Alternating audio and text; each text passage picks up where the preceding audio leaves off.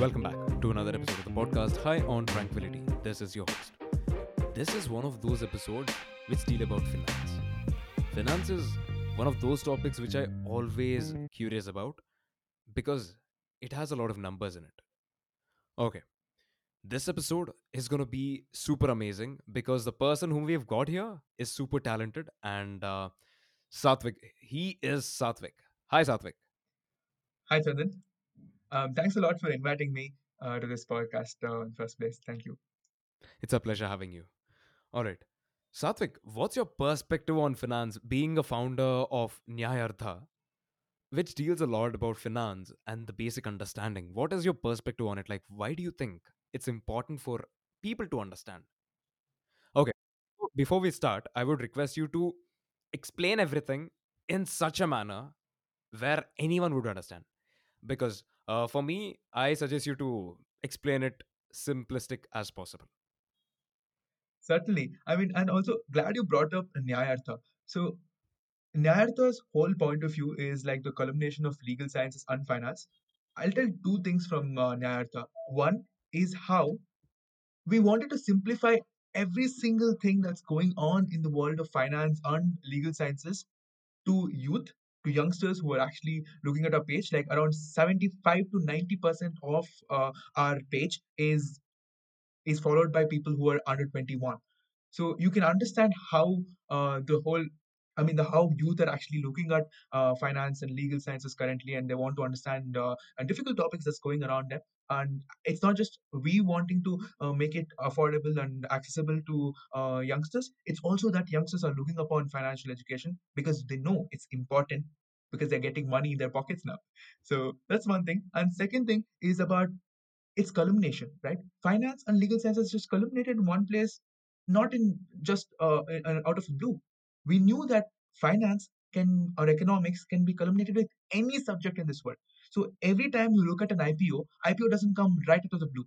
It needs prospectus. It needs a lot of regulations from SEBI. It needs a lot of other regulatory authorities approving it. So you will see that culmination among a lot of other fields and other variety of schools of business, schools of legal sciences, so and even architecture. So finance is one thing that's there everywhere. That's why it's very important. Why do I say it's there everywhere? Every single person deals with money every single day. A vendor who comes right front of my house deals with money, and a person who is sitting in a five-star hotel deals with money.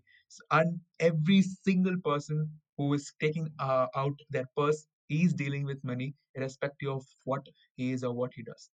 Why do you think, on that point, since everyone, money is built, okay, numbers are playing this integral role in everyone's life, right? But Yes. why do you think this isn't been a part of our understanding system, that is the education system? I've asked this question with to many people, and I know I'm asking it again.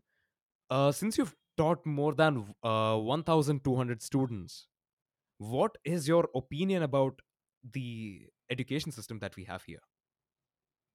Yeah. So, see, my mentor is called as educational revolutionist and math magician, and from I learned most of it from him, Pawan RC. So, one thing I can tell you is 73% of Indians are financially illiterate. So, I mean, around 75 to 85% of them are literate, Mhm. but 75 to 85% are financially illiterate. So, this astounding facts, which actually makes me believe that we have a lot of room to ensure that we educate students, educate and not just youngsters, but now a lot of people are in their 30s and 40s, and they need to understand finance because of two things. One, our education system doesn't teach all that because it's old. It is terribly old. It's so clerical. I mean, it's just, I mean, we all have discussed about how it's about beheading and it's putting out on paper. Yeah, it is easy. Most of them will see that it's easy, but it's tiresome and it is nuisance. And I think and that's a simple thing. And also, the second thing I want to talk about when it comes to financial education and why it's important is when you look at your pockets, the money you're just keeping it and pushing it inside is reducing day by day. How? A rat is not eating it, but inflation is eating up.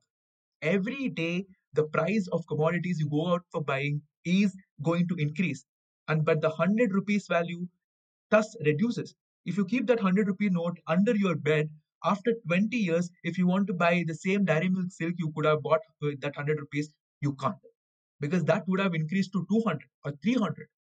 So that's called inflation. Simple. So if you put it under your bed, doesn't matter. You need to be financially educated to invest, to ensure that your tax savings are there.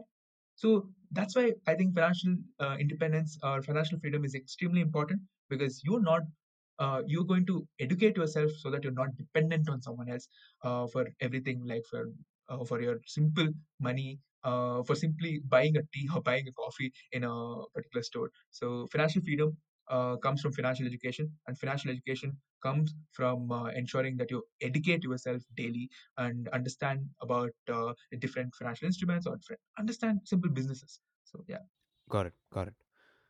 So since we talked about the idea of investing, look, how do you go? You are a professional analyst as well. So how do you go with the idea of investing? Yeah. So I'm more of a research analyst, and when I talk about idea of investing, when you invest your money, it's not just about the stock market. Firstly, that's something I want to clarify. You can invest your money into a lot of other avenues like real estate. It could be also in, if you, even if you put it in gold, commodities like gold, and any other offbeat instruments. But a lot of people talk about stock market, and I believe, like, even when you hinted about investing, it was about the market, and it was about the NSE and BSE stock exchanges, and like how we invest in Nifty, Sensex, and all that. So how I go about investing is, I don't invest in stocks. I never believe in investing in stocks, but I believe in investing in businesses. Simple. See, I'll tell you, I don't have a business to run. I don't have a business. I have not yet started any business to run. Nyayartha as a venture is more of a non-profit organization currently. We plan to go profitable by building on courses and all that, but that's a different thing. But currently it's non-profit, and we just aim to educate students, and that will be there forever.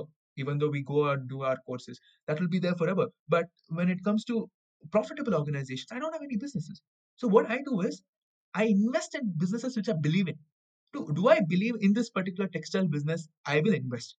I always buy my clothes from Louis Vuitton or Peter England or whatever it is, right? So I'm just giving an example. I don't waste money in a lot of brands. So just being clear about that.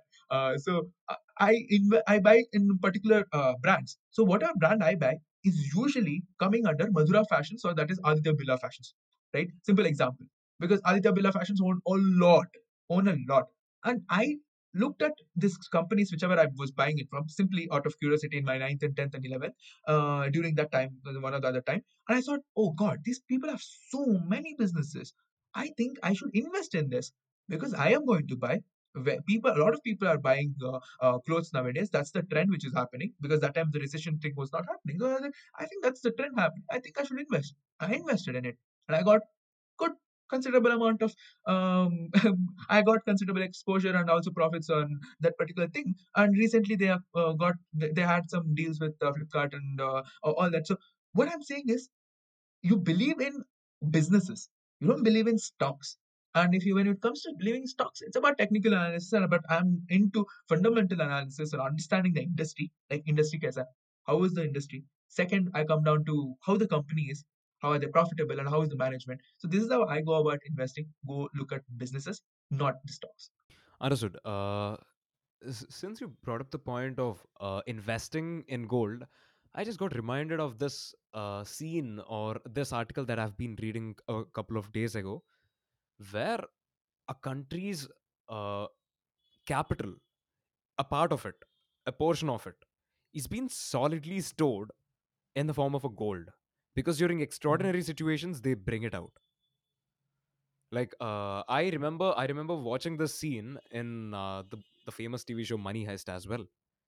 So Mhm. what is your opinion about like storing, I mean, uh, investing on gold as an asset? Why not any other? Oh, okay. So because you pointed out at the investing in gold, so investing in gold is always thought as a hedge against the stock market, right? So why is it hedge against the market?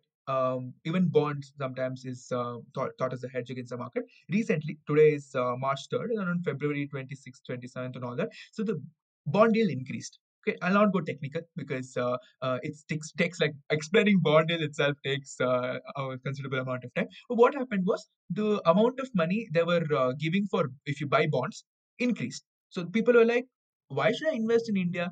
Why should I invest FIS, especially foreign institutional investors? They're like, why should I invest in India, such a risky place? India is still a developing country, right? It's an emerging nation. So investing in India means it is investing in a little on the riskier assets and riskier stocks. So they actually took their money and put it in bond. Why? Because it was safer. The risk return ratio had some impact.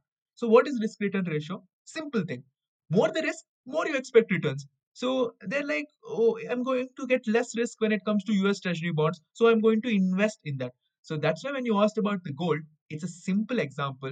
Gold is thought to be risk free, complete risk free. So that's why it's a hedge against the market. Number one, that's what the analysis tells. And second thing is India loves gold. India mostly loves ornamental gold, yes. And third, considering your question, I also will talk about little history on gold. We all know that gold was thought to be like should be the reserve, and it was like the currency before US currency was extremely popular. Gold was stored. Even now, gold is stored like extremely as a reserve because that is thought to be hedging against the market and hedging against businesses growth. Yeah. Understood. Since we're going on those lines, there is another thing, other discussion that I've been having with a friend of mine who is a finance and investment enthusiast. So he mentioned when we're talking about 2008 recession that all happened with with the United States banks and that entire ball game. That the same thing can happen with every single real estate in our country, not just our country, anywhere. So you might have known about this. For sure, you'll be knowing about this bubble, which is just growing up. Uh, what do you think about it? Okay, so if you ask about real I mean, the estate, bubble of real estate, one, especially in India. yeah, yeah. So recently, if you would have seen a lot of purchases are happening in Karnataka, Mumbai, the reason is the reduction in stamp duty. So we all know about stamp duty, like particular percentage of whatever you buy has to be paid back to the government. And it's a lot of seen around stamp duty. So stamp duty was extremely high, 4%, 5% now. It's reduced to around 3.5, 2%. I don't know about the recent percentage reduction, but that's the reason a lot of big purchases are happening. Second, I have analyzed real estate based stocks. Like let's take to simple in Karnataka in Bangalore, living in Bangalore. There's something called Shobha, right? So the best among them is Godrej properties in the country. But I'll talk about Shobha. So a lot of Shobha's current buildings and current structures are completely empty. And there was a year ago, if I have to say around 1.5 to 2 years ago, there was this probable news coming in that unless all the current structures are filled, you can't build more structures.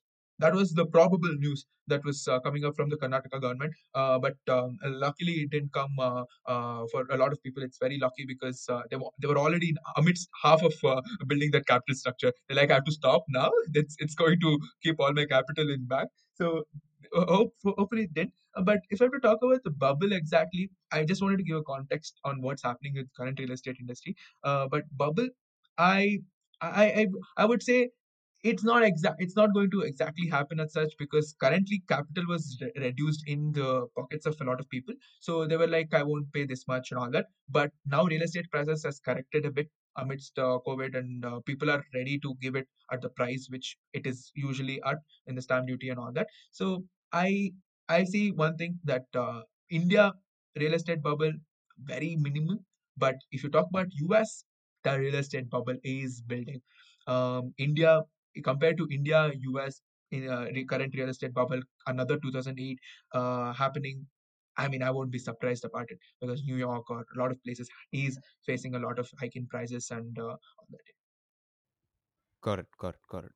So since we had a conversation about gold already, would you think the the crypto gold, the cryptocurrency world, in this entire world of blockchain, would you think Bitcoin has that potential, has that ideology of replacing the physical or the authentic gold, which every single generation has been passing through? I mean, this is like the question the whole world is asking. So, see, the whole point of Bitcoin, if I have to tell, I would is also request you to give a basic understanding about what Bitcoin is for anyone.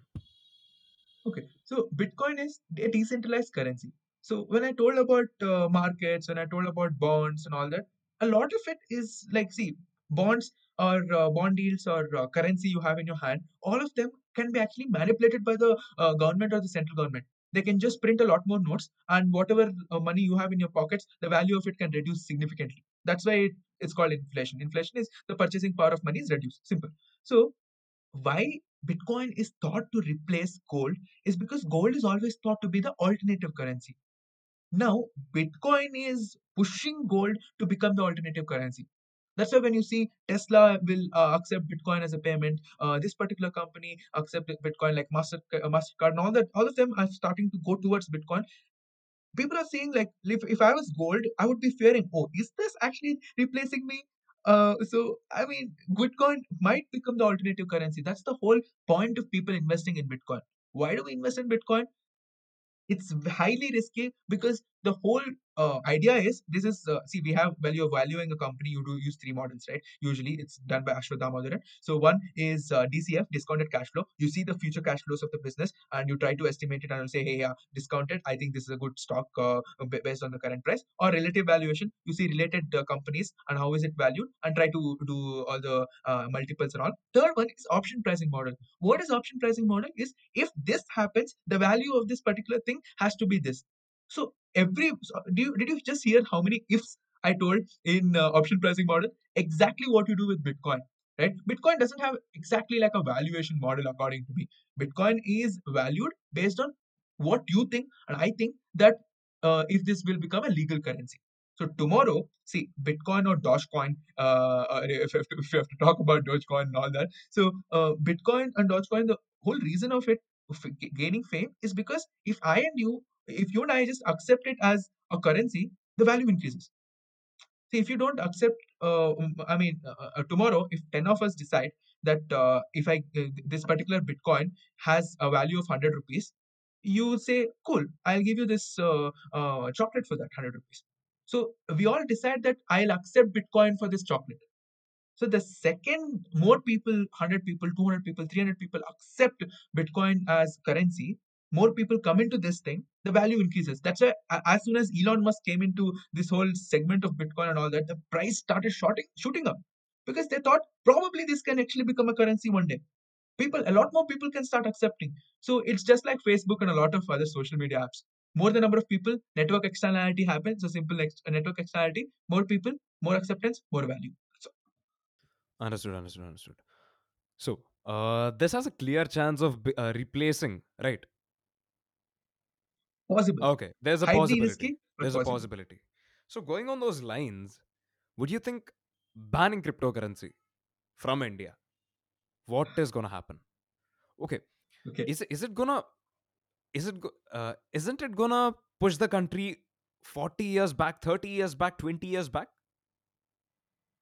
Okay. A very good question. See, because of the recent events, yeah, very good point of, point of understanding and discussing. See, when it comes to Bitcoin, it's limited. First of all, that's one thing we need to keep in mind. That's why central government or anyone who centralized government can't actually replace it or try to manipulate the value of the Bitcoin. One thing, but coming back to your question on this banning, in 2019 there was this bill on banning cryptocurrency, right? So there was this bill saying that banning cryptocurrency and Indian digital currency ka one bill.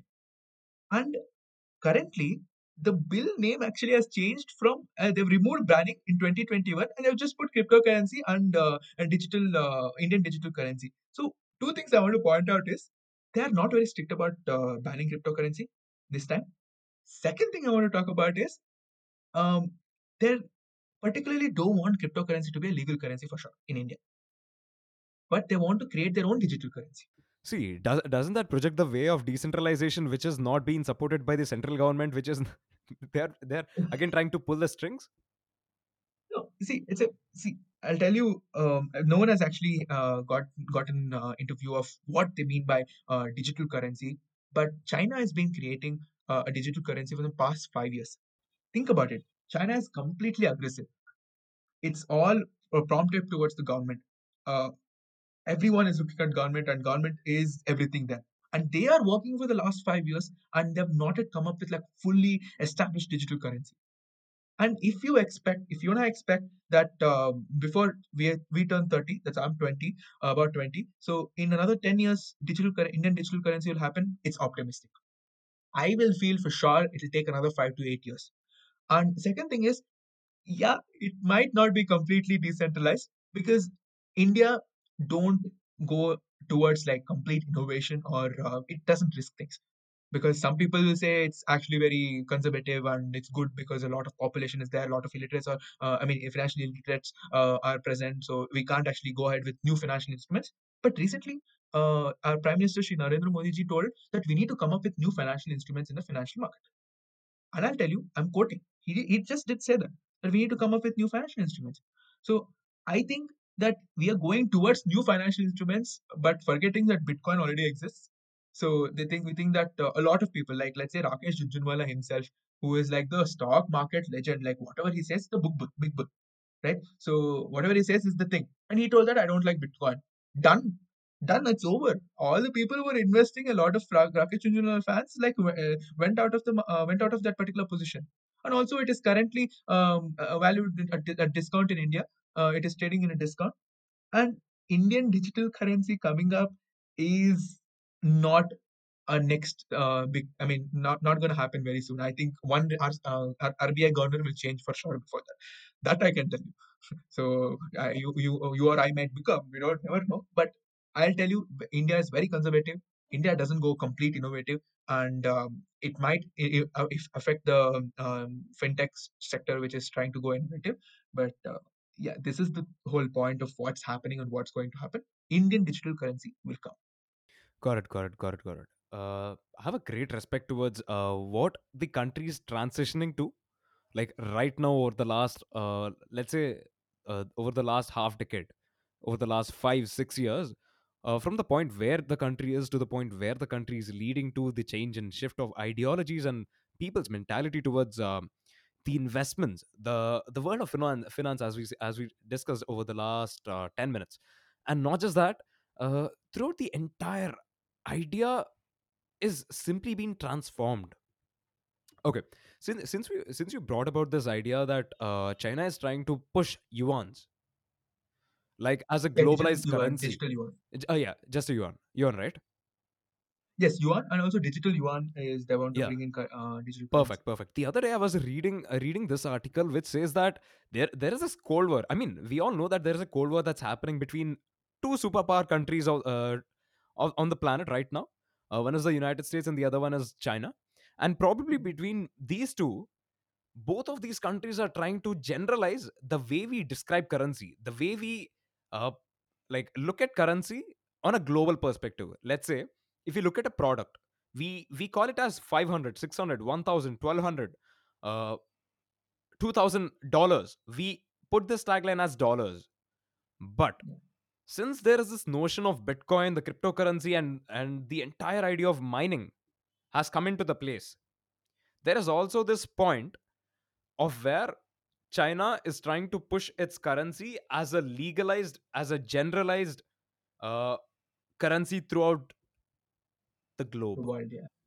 Yeah, makes sense. See, I'll tell you, when you just brought up of mining, so Bitcoin mining is extremely costly, if I can say, because it said that one report said it takes more electricity than Argentina and Ukraine. But coming back to your question on on global currency, so global currency ka matlab is where which is that particular currency which countries prefer to trade in. That's all. So if you give me goods, if I give you dollars, you'll be happy with it. Why? Usually, I mean, telling you till now what happened, like from let's say a decade ago or whatever it is. So very happy because they are also keeping the dollars and they're going to give it to US or take something else from them. So that trading businesses usually everyone were happy with some currency called dollars. But now a lot of people are trading with China. right? I'm actually toning down and simplifying why US dollars is accepted and Chinese yuan is currently getting that popularity. But there are a lot more technicalities. But simple reason. So now if I give you as a country a Chinese yuan, you will be happy with it because you can trade with China with the same currency. You don't have much of issue on fluctuations on that part. So that is one part. The second part is any country who knows that its currency is being circulated as the currency, as the global currency, is at advantage because all the central government also will need to put it as reserves. Currently, we have tons, like around I think 400 billion as our US dollar reserves. I think it's increasing significantly, but we have a significant amount of US dollar reserves, and but that's the same thing which China wants to do, make us do. That is, it wants us to have Chinese currency as reserves, not just us, like every single country. China wants every single country to have its own currency as reserves because more its currency and has more value globally, its currency keeps on increasing. So that's its whole point of view. Got it, got it, got it, got it. So since we talked a lot about investing, like how do we invest? I mean, you're an author too. You wrote this book called The Monkey in You. I mean, that's a wonderful name to give to a book. And I firstly congratulate you on the book. And so going on that, what is your book all about? And what are the books that you would suggest as an author for people to explore the world of finance? So the monkey new goes mostly on a self-talk and what you tell yourself every night you sleep or like every time you face a competition. So it's mostly on competition and self-talk. How you face a competition, what is the root of competition, and how do you win competition in different manners. Have spoken to Paralympic athletes, soldiers, and Padma Shri awardee Murthy Jatreya and all that. So that's how it comes in. But why I think actually self-talk is important in finance is before you invest in some company, your heart actually beats like a million times because you are putting your hard-earned money in someone else's business and you are telling them, take it, maja madu.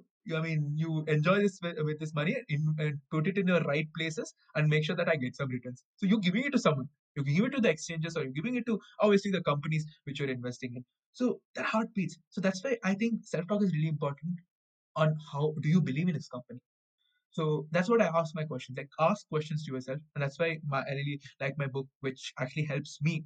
I reread my books in some places and try to understand. Okay, so this is what I would think in this perspective. Shit, I forgot this. So that's why it helps in investing. And second is in for investing, you can start off with simple Indian books because a lot of people say I read Ben Graham's book and all the Wall Street journals and all that. Makes sense. Good, that is good on an overall level. But start off with Indian books. Like I like Saurabh Mukherjee books, Coffee Can Investing and Unusual Billionaires, and start off with him. And then later on, you can go ahead with understanding businesses if you're not a commerce student. But what I would suggest is start with reading news. See, if you like randomly take a book and start reading about finance, Coffee Can Investing is a really good startup, obviously. But what I would suggest is before going into books, I'll give you like after do something like I'll suggest you like when going to Spotify, you probably can access this link or even on YouTube or whatever it is. You can ping me on LinkedIn, Satvik Babu. I'll give you like the list of all the books. I can tell you online now too. But what I would say is start ensuring that you have the basic understanding by reading news. Then you start with Think and Grow Rich and all Rich Dad Poor Dad and all these basic popular finance books. But again, start reading news. Get acquainted with understanding businesses. Then you can read news. I mean, read books and just relate to it. Got it, got it, got it, got it. Since you brought up this point of like when you're investing, your heart beats really hard. I mean, there is this difference that's quite multiple times experienced by me. And okay, okay. Since we thought about the way of investing, so there is this entire notion of trust which just goes into companies. Yes, yes. Yeah, how do you justify that X factor in it? Yeah. So now we're saying about trust. I'll talk about just the question you told first in the company, and second thing about trust of financial advisors. So, firstly, trust in companies. Like when you trust companies, you look at their management first. You see if there's any legal cases or how do you handle them. How do they care about their business? So that's the trust you look at. Because anytime I'm very into keen into VC, private equity, and venture capitalist sector. So when I look at startups, private companies, you don't have much historical figures to analyze. Are they actually good? You actually believe in the idea, and more than the idea, the started founder who started it. Because Mark Zuckerberg also started Facebook, and MySpace was there. A lot of social networking sites were there. But what changed it was the people he connected with. What Mark Zuckerberg did, and it's exactly what I'm saying, right? It's about your network, it's about you, people. So trust comes to people, not to machines. Because everyone can access every machine, right? So it's a bit of capital differences can be there. But everybody can access the same machine. Every company, every large company has the same machine which they can handle. Patents and all that differ again. But at the same time, how does that patent come out? How does those hard work come in? It's all about people. I believe and trust people, and I'm telling you today, after 40 years, you ask me, I'll tell and believe in one thing, that is people. Like you trust and believe in people in management, and that's when even if it's going the verge of bankruptcy, people can like completely change it. Like I was having an interview with the Kimberly Clark representative. I was in a student exchange with Western Michigan University, and we were interviewing the Kimberly Clark representative, and we were talking about how in 1981, 1961, how Kimberly Clark actually changed itself because it was on the verge of bankruptcy. Why? Because of its CEO. So that's how it changes. Like even Sundar Pichai, Satya Nadella, when they came and took that reins, they changed the way the company works. And they actually it was at the top of their games. Google or Microsoft, everything was at the top of their games. But even then, it was at the verge of going down. But those people came in and they uplifted it. So I believe in people.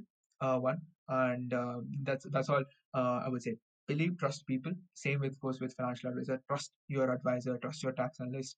Ensure you put their money there. For sure, I totally agree. Investing in people, because I personally believe the people whom I get to work with, or the people who I'm a team a part of, like, are probably the biggest assets that I ever get to work with. And probably the best people that I come across are those gems, absolute gems that I always get to believe in. And for sure, investing in them is something which is quite tricky, because there is a lot of observation that comes into the game, as well as Yes. that's similar to the game of stocks, as we previously discussed. But when we look at the transition of the way we invest, so in the very beginning there used to be this set of letters, and the allocation used to be in terms of a random allotment, and later it turned out to be first come first serve basis in terms of like the internet era, when it first popped out. And later, when we got into this segment of Kickstarter, crowdfunding, Crowdcube, I mean, the entire notion of crowdfunding is a bit in transition right now, is what I feel. Yes. What do you think Yes. about SPAC and Crowdcube? Well, I would start off with retail investors. There's this huge increase in retail investors in the past, like let's say after lockdown, especially after lockdown. So retail investors are individual investors, first of all, just to simplify it. And when these individual investors come in, they don't actually look at businesses, like as I told, I mean, a lot of individual investors don't have the time, don't have the resources to sit and look at what is this business, where are they getting their profit margins, what are the revenue, how is it growing, all this shit. I do. Probably people who are financial advisors, analysts, and research people sit and do and understand their business. But these people look at people, like look at the person who's actually in the head of it, or who is endorsing it, and they say, "Oh, this guy is saying, I'll go ahead." That's all.